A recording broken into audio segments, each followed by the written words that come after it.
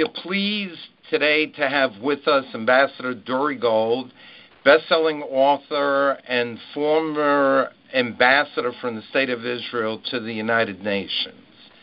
Dori Gold has been at the center of many of Israel's recent diplomatic initiatives around the world, including establishing formal relations with countries that haven't been in Israel's orbit over the years, but also of establishing very strong alliances with countries like India. We're going to talk about several subjects, but I'd like to begin by asking Dori, there are some headlines here in the United States that the Prime Minister of Israel was the subject of a police investigation, or is the subject of a police investigation. And I just want to know if politically, in the state of Israel, that particular initiative by the police is in fact causing political turmoil in Israel, or is the Israeli political coalition that is currently in power still functioning? I think there are two sentiments in Israel that actually do not contradict each other, but they are the prevailing sentiments. Number one, Israel is a country of law, and we have a legal system, and we'll allow our legal system to deal with these suspicions. But at the same time, I think there's a broad recognition that Prime Minister Netanyahu has led a revolution in Israel's standing in the world. And I think what people hope for is that the rule of law will be preserved, and Israel's new relations around the world will continue to grow. Going on to a story that made a tremendous amount of news around the world, and specifically here in the United States, is a recent exchange between Israel's military forces and Iranian/Hezbollah forces, which began with Israel shooting down a drone and included an Israeli warplane being shot down. Can you explain what the facts of this situation are and how Israel responded, and what that says about the region's situation between Israel, Iran, Syria, and all the other players? Well, basically it goes like this. Since 1979, and we really have to go back that far, Iran has been on the march in the Middle East. That march was somewhat held back by other regional developments across the area. But as of late, particularly with the defeat of ISIS in Iraq and Syria, the Iranians have renewed their efforts. It's well known that they have been active in Iraq, in Syria, in Lebanon. They have been active in Yemen. Their navy has been expanding its area of patrols outside of the Persian Gulf into the Indian Ocean and the Red Sea. So, how we say this, Iran is on a roll. But now the Iranians decided to take it just another step. When they launched an unmanned aerial vehicle towards Israel to cross the Lebanese-Israeli border, where they seem to have also used the path going through Jordan partially, and enter Israeli airspace. This is something which we have never seen before. The Iranians always used to like to use proxies, somebody who would fight for them, spy for them, attack Israeli and Western targets for them, like Hezbollah. But having Iran do it itself is a whole new ballgame. Israel has been warning consistently, and in particular this is Prime Minister Netanyahu who has been leading the charge in this area.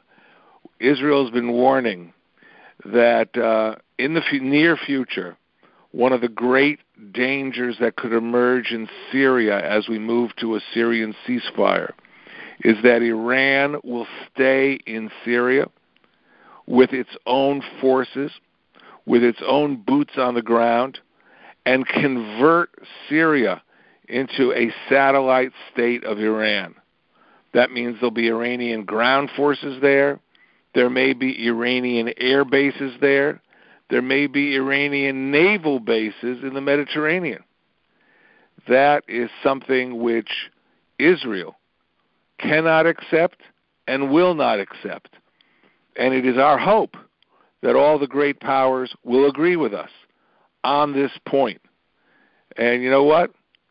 There's a chance even Russia might agree with us. But that requires a lot of diplomatic work, and that's what Israel's engaging in at present. What has come out of, from a military perspective, of the exchange between Israel and Iran, the one which included what you have just been addressing? Is Israel now seen as being militarily vulnerable, or is it the other way around? Are there lasting implications from the exchanges that recently took place? Well, Israel's adversaries have expressed satisfaction and focus as a result on the fact that Israel lost an F-16I in this military exchange. I don't know if it was an ambush, but our Air Force found itself in a dense area of anti-aircraft fire, including some old systems like the SA-5, a long-range Soviet anti-aircraft system. And one of these missiles exploded very close to our F-16. As a result, our pilots had to ditch the plane, bail out. They are okay. One of them was wounded, but he's doing very well in hospital. And the plane went down into a ball of flames. That, for our adversaries, was a big success. But the other side of the equation is that Israel found roughly, what's been announced, 12 separate targets in the north, in Syria. Some of these targets included very sensitive Iranian sites on Syrian soil, including a command and control center, which the Iranians used for dispatching air power against Israel. So on the one hand, we don't know yet why the Israeli plane fell. Was it just the air defense missile of the Syrians that did it? Was there pilot error? Was there a technical problem? But whatever it was, the bigger story is that Israel knew exactly where the Iranians are located in Syria, and those areas were hit very strongly. Moreover, since we suspect that the Iranians may yet again try and cause harm to Israel, Israel destroyed half the air defense missiles of Syria in that military exchange last weekend. So, you do lose some things in war. War does not have risks. War has risks, I should say. But Israel demonstrated its prowess, and its prowess is both in its intelligence collection and in its operational strength. One of the biggest changes that has occurred since the election of Donald Trump has been a strengthening of relations between Israel and the United States, and also of the building of a coalition that includes the United States and Israel in a coalition that is opposing the expansion of Iran. Can you talk briefly about what this new relationship between Israel and the United States means, and do you think that it actually exists? And secondly, what are the implications for the region? The easiest way for me to answer your question is to take you into a slight detour into history. Right after World War II, you might remember, we had a war that pitted Nazi Germany against Allied powers like France. And suddenly now, with Nazi Germany defeated in 1945, France, Germany, and other countries like Netherlands and Belgium all found themselves on the same side when they had to face Soviet armored divisions that were massing in East Germany and in Czechoslovakia. In other words, the common threat took former adversaries and put them together. Now, what made that coalition possible with the eventual emergence of the NATO alliance was the leadership of the United States under Presidents Truman and Eisenhower. And that changed the shape of what's sometimes called the security architecture in Europe. Well, if you take the Middle East, and now you go fast forward to 2018, you find former adversaries, Arab states, who want to have better relations with Israel. They check it out, they investigate it, they may do it step by step, but that's the general direction. And they are finding themselves on the same side of the fence as Israel, not because of a Soviet Union existing, that's gone, but because of the imperial expansion of the Islamic Republic of Iran. And so, ironically, while this is a direct threat to all of us, it's also leading to a semi-positive development, the possibility of these countries all grouping together. So what you described is very much conceivable. And I think the first American president who's internalized that and may be acting on it, it's a little early to say, is President Donald Trump. And if he forms the equivalent of a Middle Eastern NATO, even without a formal alliance, even without formal meetings, it will be a great breakthrough that will provide stability for the Middle East, prevent the expansion of Iran, and help all these countries collectively and individually. Dore Gold, among your many hats and your many fields of expertise, one of them is Saudi Arabia. And you wrote a best-selling book called Hatred's Kingdom several years ago about the Saudis. One of the projects of the Trump administration seems to be to help Saudi Arabia rid itself of its extremist roots and become a normal country which the United States, Israel, and the rest of the world can deal with and not be a problem too. When President Trump went to Saudi Arabia, he made a speech. He was introduced by the King of Saudi Arabia, and he made a speech to 70 religious leaders. And his basic message was, you have to clean up your own house, meaning you have to stop preaching extremism towards the West. And there appear to be various things that are happening within Saudi where there's at least some effort to reform the kingdom.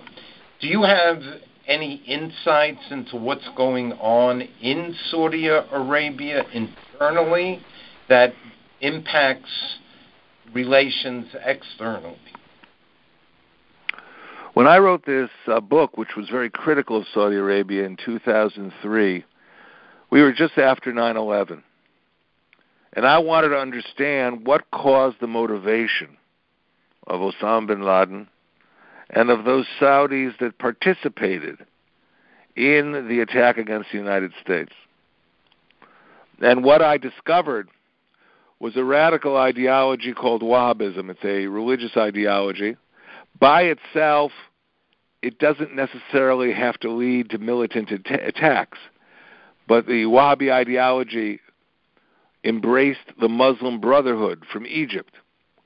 And that helped train young Saudis, that combination, to take a very militant position. As a result, Saudi Arabia was funding the most radical, militant, jihadi organizations in the world. One of them was Hamas. Hamas was attacking Israel with suicide bombing attacks in Tel Aviv, Jerusalem, Haifa. And from my work and from the documents I examined, it looked like Saudi Arabia was responsible then for something like 50, 70% of the Hamas budget. Today, Saudi Arabia has turned against the Muslim Brotherhood because they recognize that the Muslim Brotherhood is the fountainhead of much of the radical Islamic terrorism that's inflicting the West. Saudi Arabia no longer gives Hamas even a nickel, let alone those high sums when I wrote my book. So I think Saudi Arabia is making an effort. Have they come around third base and are they about to reach home plate? They got a ways to go.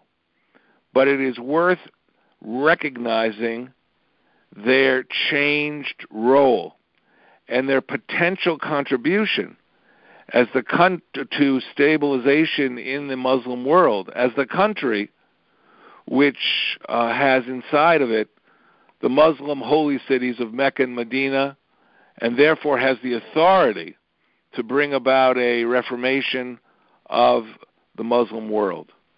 So stay tuned, but we should try and build on the changes that Saudi Arabia has begun to incorporate. Can you elucidate a bit more on why the Muslim Brotherhood is a threat in the Middle East and beyond? The Muslim Brotherhood was founded back in 1928 by an individual from Egypt who definitely had a kind of imperial ideology. I've read his writings. I've read early Muslim Brotherhood writings. And they speak about Islam recovering lost territories. They call Spain Andalus. Not Andalusia, Andalus. They want to recover the islands in the Mediterranean that were under Islamic rule, southern Italy, up to Rome, Greece. And so with that kind of imperial ambition, they are not a stabilizing force that accept the rules of international behavior. They want to undermine the international order. That's what makes them so dangerous. Later, in the 1960s, they had a leader named Sayyid Qutb who preached against fellow Muslims, calling them every name in the book if they didn't adhere to the Muslim Brotherhood ideology. And then, as a result of the Muslim Brotherhood, this kind of radical militancy spread around the world. For example, just one example, there were two Muslim Brotherhood leaders who ran away from their host countries. One was Muhammad Qutb, the brother of Sayyid Qutb. He got a job at King Abdulaziz University in Jeddah. And the same was true for another one who was in the Jordanian Muslim Brotherhood. And the two of them, when they taught at King Abdulaziz University, had a student. His name was Osama bin Laden. One of them actually went with bin Laden to Pakistan, to Peshawar, where they prepared the groundwork for the establishment of Al-Qaeda. That's what the Muslim Brotherhood is about. And, I guess you have that expression in American English, you can't put lipstick on a pig.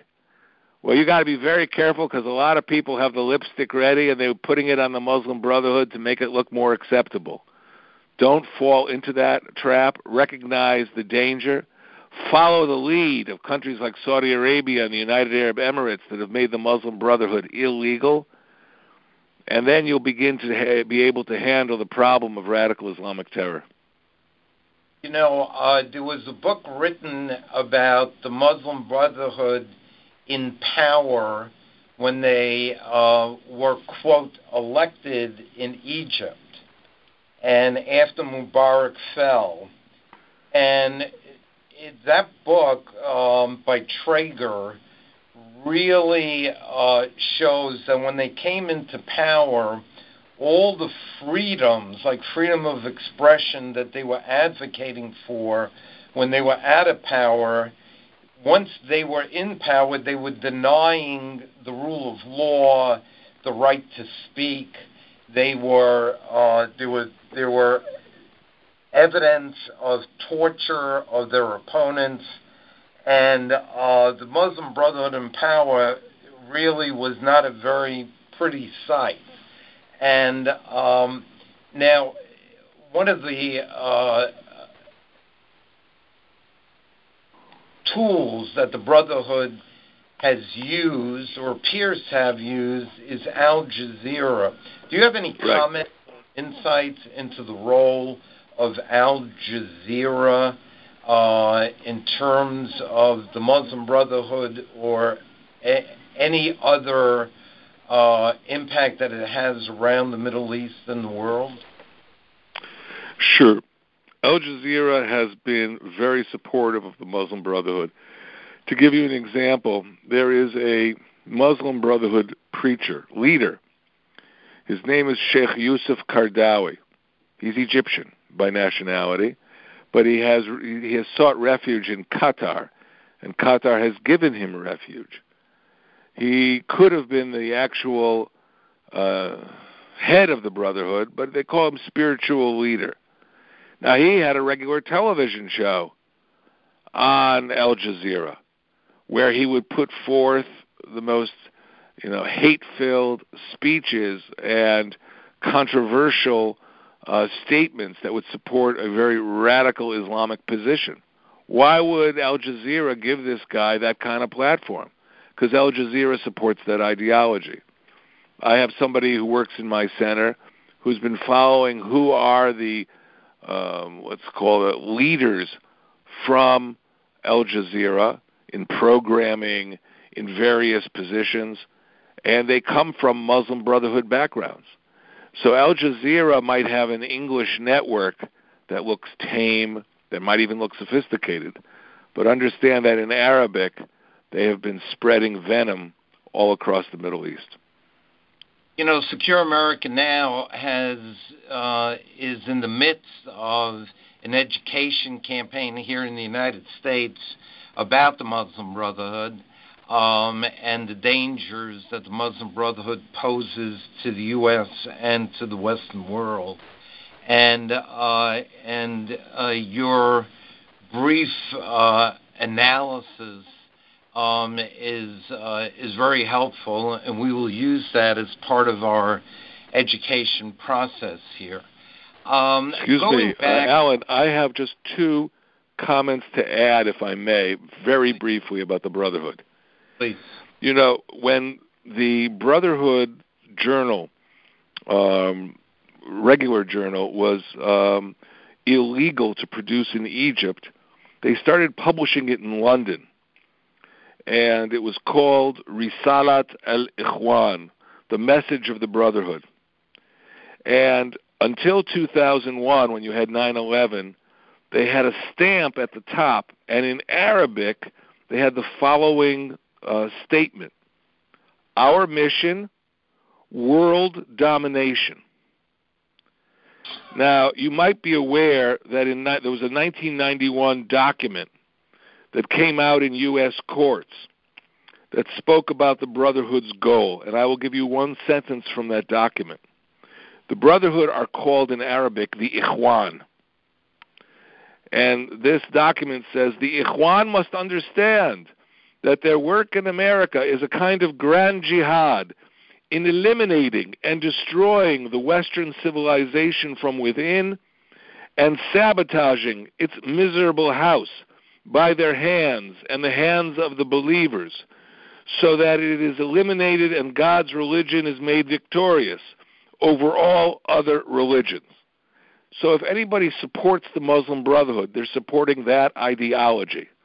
You should be aware of that and be very careful about what you allow the Muslim Brotherhood to do anywhere.